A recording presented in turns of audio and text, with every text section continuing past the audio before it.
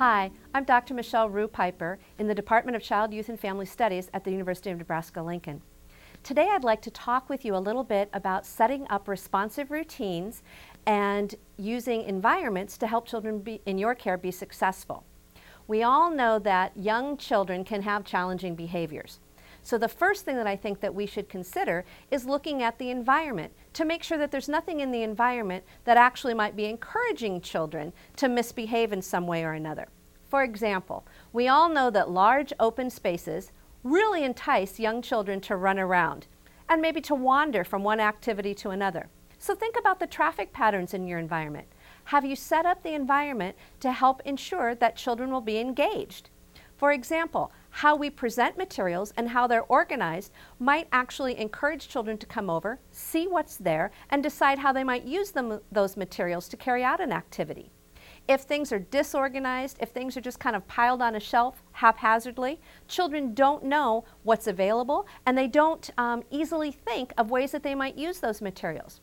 So make sure that you've set up your environment in ways that will help children understand what is available and how they can use their time.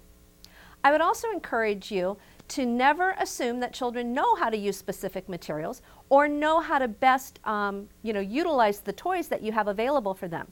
You may actually need to teach children how to use materials. In fact, I've seen some wonderful small group times with young toddlers that were just basically, how do you put the cap back on markers? So the teacher came in and sold how wonderful it was to have these fresh new markers. Got the children very quiet and used a very quiet voice to say, listen to this. When I put the cap on, I snap it, and then I know for sure that it's closed and that marker's going to last a long, long time. The children were absolutely enthralled with the activity, and the plus was they now knew how to put the caps back on and were motivated to do so. So always make sure that you take the time to teach children how to use those materials. I'd also suggest that you have duplicates of highly popular or attractive items. We know that one of the best ways to get children to fight is to introduce one attractive item, something new that catches everyone's interest, and then expect them to fight over that. So if possible, have duplicates of attractive things, or possibly introduce a couple of new items at the same time. That way children can learn to share, but also learn to negotiate how they can use the items without having to wait too long in between. I would also ask that you look at your environments to make sure that they're accessible to all children. For example, if you have some children with mobility issues, maybe someone who uses a walker or someone in a wheelchair, then we're going to need larger aisles, bigger spaces for them to be able to move about in. So also make sure that things are accessible to kids. This also can promote a lot of independence for children because we all know that kids like to help themselves. Well, once we've taken a look at the environment, I'm also going to encourage you to carefully examine your schedule and your routines. So a couple of things that you can do. One is have a set schedule so that children know what to expect each and every day. And the schedule actually begins from the moment that children arrive and continues until the time they go home.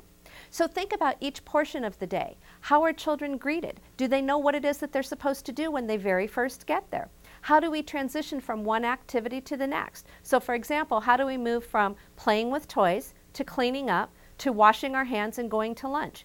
Think about the transitions that you have in the day. Transitions can be very hard for children. This is actually a time when we can lose children, both literally and figuratively. So think about how many transitions you have and reduce the number if at all possible. Have a visual schedule so that children can actually read the schedule. So have photos, for example, of them arriving, of them playing with toys, of them sitting at the lunch table, of them going outdoors. That way they can actually see what's coming next. Over time, children will learn the schedule, and that is actually a big source of comfort for them. Now, if you have to change the schedule, so for example, maybe we usually go outdoors after lunch, but today there's thunderstorms and we just can't go outside. You could remove that photo from the schedule and then cue the children actually right away in the morning to say, hey, there's a change on our schedule today. You know that it's raining outside and we're not going to be able to go out today. So after lunch, we're going to read books instead, or whatever it is that you've substituted for going outside. This helps children know that there's something different. It can actually lead to some meltdowns if children are expecting to go outdoors and all of a sudden you spring it on them that there's a change today. So using that schedule as a teaching tool can be very, very helpful. We also want to make sure that when we are transitioning from one activity to another, that we have the materials and the area for the next activity ready to go before children arrive in that area. So one hint that I often give is to always send children to the next activity instead of away from the current activity. So for example, maybe you've been holding group time and you've just finished reading the story, and now the children are going to go to a table to play with Play-Doh. Instead of sending them away from group time, have everything ready and set up for the Play-Doh activity and send them to that activity. Children are much more successful when they're heading to something that is interesting to them than heading away from something.